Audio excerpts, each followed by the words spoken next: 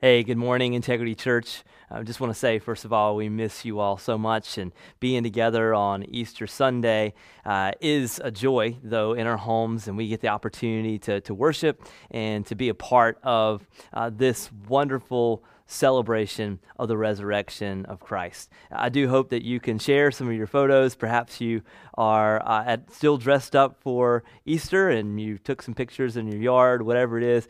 Hey, would you just post those and so that we could all see them and just celebrate together all that God is doing across our city and across the world. We're going to be in Mark chapter 16, verses 1 through 8 this morning. Before I jump in, let me just pray for us. Father, we are so grateful for this celebration that we can scatter but yet come together in our city and proclaim this wonderful truth that has lasted throughout the centuries, that you have risen from the grave. We worship you because you are alive, and you call us to be living and active believers of Jesus Christ. And so, God, I pray, Lord, that even in this season, that we would live like you are alive. In Jesus' name, amen. Mark chapter 16, verses 1 through 8 is where we'll be this morning. There's a book called The Rise of Christianity, and it's by an author named, who's actually a college professor as well, named Rodney Stark. And in this account, he writes about how believers throughout the centuries had this uncanny ability to survive in difficult situations. In fact, he wrote about the disease epidemics that swept through the urban centers in the Greco-Roman world. Early Christians did not flee as everyone else did in those seasons. Rather, they stayed behind in those urban centers to help those people who were inflicted by disease. And of course, this led to the believers at that time even contracting the disease themselves, and some died through this situation. Stark went on to talk about how Christians didn't respond to persecution with violence or guerrilla warfare, but instead prayed for their persecutors. He went on to say during this time, the Roman Empire brought on massive globalization where boundaries between states were removed because all states then were subject to Roman control, which brought ethnic diversity, and a byproduct of that was racial tension. But Stark says that even at this time, Christianity was the only worldview that taught there was no racial or ethnic distinctions or no cultural hierarchy. That even in the churches that you could find diversity, you could find Jews and Greeks worshiping together. And so Stark begins to ask this question as he really analyzes the early Christians and how they went through these difficulties of disease and persecution and corrupt government and racial tension. He asks the question, what makes Christians so different? Were they just ethnically or morally more evolved? He says no, and he attributes it to one thing, one primary thing. He says it was the Christians' view of the resurrection. Isn't that fascinating? That an entire worldview of a people could be influenced not so much by the teaching or the moral code of its leader, but rather an event, the fact that Jesus Christ has risen from the grave. And so the question then is asked, how should the resurrection of Christ shape our worldview? How should it cause us to live and to act differently? How should it cause us to treat others with compassion, with grace, with mercy, with love? This is the entire point of Mark's gospel. Mark is trying to communicate to a Roman audience that the point of the gospel story, that Jesus' death is not a defeat. Jesus' resurrection changes everything. That through the resurrection, nothing, the world as we know it, would never be the same. And so Mark 15 ends with the betrayal, the death, the crucifixion, and the burial of Christ. And then we see everything change in Mark 16 with the resurrection. I'll pick up in verse 1. It says, "When the Sabbath was past, Mary Magdalene, Mary the mother of James, and Salome brought spices so they might go and anoint him. And very, very early on, the first day of the week, when the sun had risen, they went to the tomb." So Mark 16 opens up with a group of ladies visiting the tomb where Jesus was buried. They went there to properly go through the process of embalming Jesus' body. This wouldn't have been allowed to happen on Saturday due to the Sabbath. They had to wait until Sunday morning because it would have been too dark when the Sabbath ended on Saturday night. It would have been too dark to go and embalm Jesus' body. The spices were there to really offset the odor from what they thought would Jesus begin the process of his body decomposing. Little do they know what would happen next. Verse 3, it says, "And when they were saying to one another, 'Who will roll away the stone for us from the entrance of the tomb?'" You see, it's pretty clear they were not anticipating what they would soon find out, that Jesus had in fact risen from the grave. At the end of chapter 15, you see the process by which they bury Jesus' body. There's a man named Joseph who begins to wrap Jesus' body in a linen shroud. It's sort of the way that you would begin burying really a mummy and how you would mummify a person. And these ladies, they were assuming that the body was there. They were contemplating that who's going to remove this massive stone that sealed the grave. In chapter 15 and in chapter 16, we're going to see this massive stone that covers this tomb where Jesus' body was buried was huge, and it was impossible for one person to move. And clearly, they were not expecting an empty tomb, but look what happens when they arrive. Verse 4, "And looking up, they saw this stone had been rolled back." And then Mark makes it really clear it was very large. "And entering the tomb, they saw a young man sitting on the right side, dressed in a white robe, and they were alarmed." Now, there's all sorts of things that the gospel writers speak of about this event. Certain writers highlight different aspects depending on their audience. Mark 27, Mark reminds us that there was a guard near the tomb, and this shows that the tomb was not easily could have been rolled away by someone because the guard was there. It was not possible for one person to physically move this stone that kept people from entering the tomb or kept people from leaving the tomb.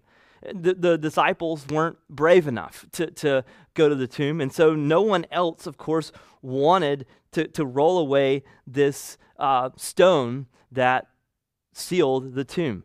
But then in Matthew 28, we see that it was an angel who rolled the stone away, and we know, based on what God is showing us here, that this was the angel that was there in the tomb. Now, it's important to note that the stone was not rolled away to let Jesus out. Many people think that, okay, this is why it was moved away so that Jesus could leave. It wasn't that the resurrected Christ would have been hindered by a stone. John's gospel later shows us when Jesus visits his disciples after his resurrection, the disciples freak out. They try to lock Jesus out of the house, and Jesus just walks through the wall like a material wall that could not stop the resurrected Christ from walking through a wall. It's amazing. It's interesting how this all takes place, and so Jesus obviously wouldn't have problems walking through a stone that sealed the tomb. Why was the stone removed? The stone was removed so that those from the outside could come in, so that those from the outside could, in fact, see that the grave was empty. And so these women, they arrive at the scene. The stone had been moved away, and they find an angel dressed in white there, and they are terrified. Wouldn't you be if you saw an angel? In the Bible, when an angel shows up, it's always a big deal. Only a few times this takes place in Jesus' life. You have places where it happens around, before, and after Christ's birth. You have it at when Jesus is tempted by Satan, and angels show up and minister to the Lord Jesus. And here at Jesus' resurrection, we find an angel, and he's sitting there waiting for these women to appear to tell them the good news. Look in verse 6. And when he said to them, "Do not be alarmed. You seek Jesus of Nazareth, who was crucified. He is risen. He is not here. See the place where they laid him. But go, tell his disciples and Peter that he is going before you to Galilee. There you will see him, just as he told you." And they went out and fled from the tomb, for trembling and astonishment and seized them. And they said nothing to anyone, for they were afraid. Now, as we take a few steps back and consider all that's happened in the gospel accounts about the life of Jesus, think back to Jesus' birth. When Jesus was born, we see a host of angels appear, and they show up to unlikely candidates to tell the greatest news that had ever been told at that time, that Jesus Christ was born. The King of Kings, the Lord of Lords is born. Who do the angels appear to? They appear to shepherds out in the field. Obscure, isolated, in those days, second-class citizens. And here, you see something similar. You see the greatest news that has ever been told, ever in the history of mankind, that Jesus Christ has risen from the grave. Who does the angel appear to? Is it to the Roman emperor? Is it to the high priest? No, it's not even the disciples. The disciples were too afraid. It was Mary Magdalene, Mary the mother of James, and Salome. This would not have been the cultural norm for such a time as this. The Romans would not have given a woman this level of honor. The Roman view of a woman was that of perversion. It was that of objectifying a woman. And remember, Mark is writing this gospel to the Romans to convince them that Jesus was who he said he was. Mark is not afraid to share this detail with his Roman audience. He doesn't leave out the fact that the angel came to 3 women to give the greatest announcement of all. The reason why this is, it really shows something about the power of the resurrection. The reason why he's not afraid of this detail is, one, because it's true. Secondly, he shows that the resurrection of Jesus does not exclude. It's an invitation for all. Male and female, slave and free, Jew and Gentile, all who come. Now, I want us to see what this resurrection is all about, what it all really means. What does it really mean that Christ has risen? How has that changed the fabric of the world? How does that change a worldview of a people who can endure suffering and hardship? Well, first of all, the first thing it shows us is that the Father did not abandon his Son. In the last few chapters, it would seem as if the Father was abandoning his Son.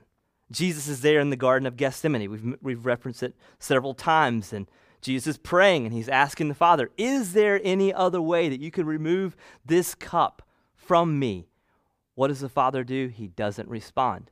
You see Jesus at the cross, and Jesus cries out to the Father, "Why have you forsaken me?" The Father does not respond. You have 2 chapters of Jesus crying out to the Father. The Father doesn't respond, and now we see the Father's response.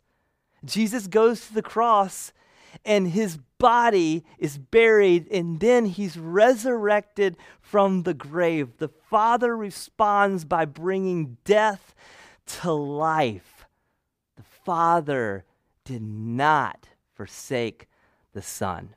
In fact, the Father gave glory and honor to the Son. In fact, you see Paul write in Philippians chapter 2 that he gave him the name above all names. And in this name, every knee will bow and every tongue will confess that he's Lord. Why? Because of his obedience, because of his death, and through this powerful resurrection, the Father did not abandon his Son. The other truth it shows us is that the Father did not abandon us. Why? Because death is conquered. When the Father didn't answer Jesus on the cross, it was because Jesus had absorbed the Father's wrath toward sin and toward us. This is what Jesus took to the grave. He took our sin to the grave. But when Jesus was resurrected from the grave, it was proof that Jesus' death on the cross was sufficient to satisfy the wrath of God. In a way, the resurrection was sort of like a receipt. It was a proof of purchase from which we will never have to doubt that our sins are permanently forgiven. Now, some of you are perhaps more responsible than I am because you're good at keeping receipts. So you sleep better at night than I do. But every year around this time, I'm looking for receipts so I can fill out my taxes, and my receipts are often all over the place. They're in my sock drawer, they're in my office, they're often in the center console of my truck or in my book bag, everywhere. And I have to sort of frantically find them around this time of year so I can fill out my taxes. And I have to find them so I can prove what I paid for. I can show an evidence. I can show a receipt of what I paid for. Now, the resurrection says it's a receipt. It's sort of like saying, I owe nothing. My sins have been completely paid for. And because of that, God has not abandoned me.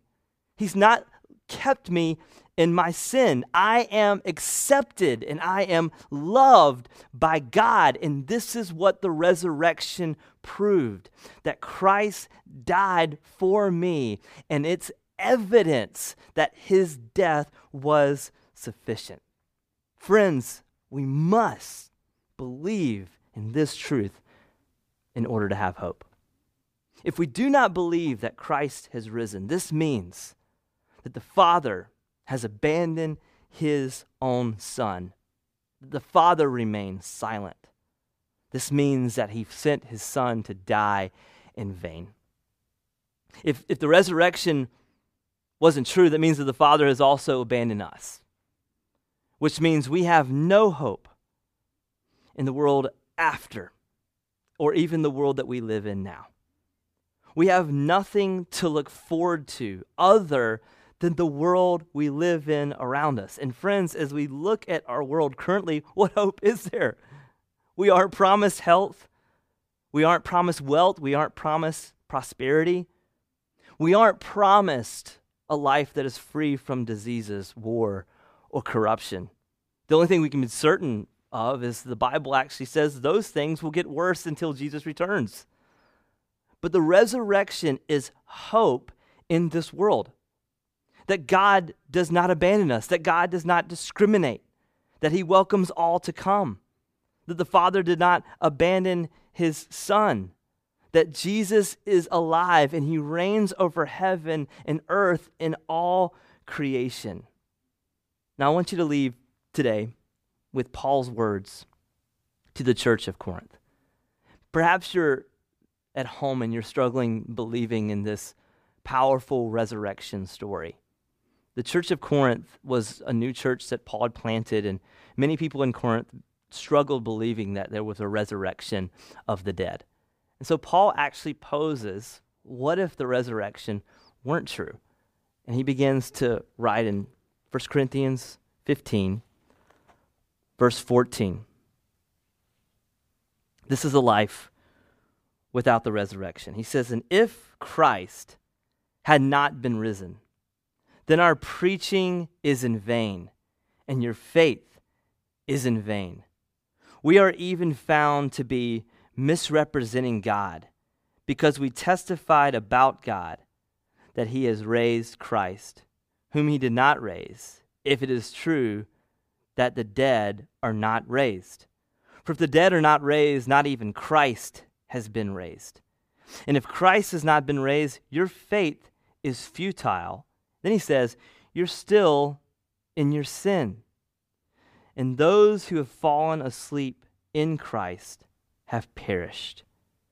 If in Christ we have hope in this life only, we are of all people to be most pitied. But, in fact, Christ has been raised from the dead, the first fruits of those who have fallen asleep. For by a man came death, by a man has come also the resurrection of the dead. For as in Adam all die, so also in Christ shall be made alive. But each in his own order. Christ the first fruits, then at his coming, those who belong to Christ. Then comes the end, when he delivers the kingdom of God to the Father, after destroying every rule and every authority and power. He must reign until he's put all his enemies under his feet. The last enemy to be destroyed is death. So here's why Christianity has endured throughout the centuries, because Christ has risen. We have this blessed hope. We do not have to be afraid that we could be free from death, that we can have hope even in an empty grave, as Paul was saying, because our faith is not futile, our preaching is not vain, that the words of the gospel give us hope, that we live for a better day, that God did not abandon those from whom he died for, and that there's no distinction among us, that Christ was not raised as a Jew or a white man, that he was the Father of all humanity. There is no hierarchy. The ground is equal for us at the foot of the cross. It's an invitation for all to come. You see, the resurrection gives us new eyes to see, that we have hope in the life to come, and we can live now extending the grace that has been so richly given to us. And so today, with our lives, may we live in the hope of the resurrection. God help us. Let's pray. Jesus, you've been so kind to us. You've been gracious to us by inviting us to this blessed hope. And Lord, we pray, Lord, for those who are listening today, those who are watching in their homes, maybe perhaps for those who've never trusted you. I pray that you would soften their heart and they would see the grace that only you can offer, and that there's hope in the resurrection, in the life that we have now, and the life to come.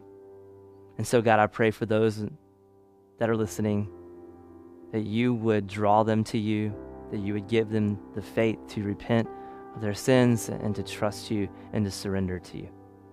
But God, for those of us who believe, may we live with this blessed hope, and may our worldview be completely shaped because of the resurrection of Christ. In Jesus' name, amen.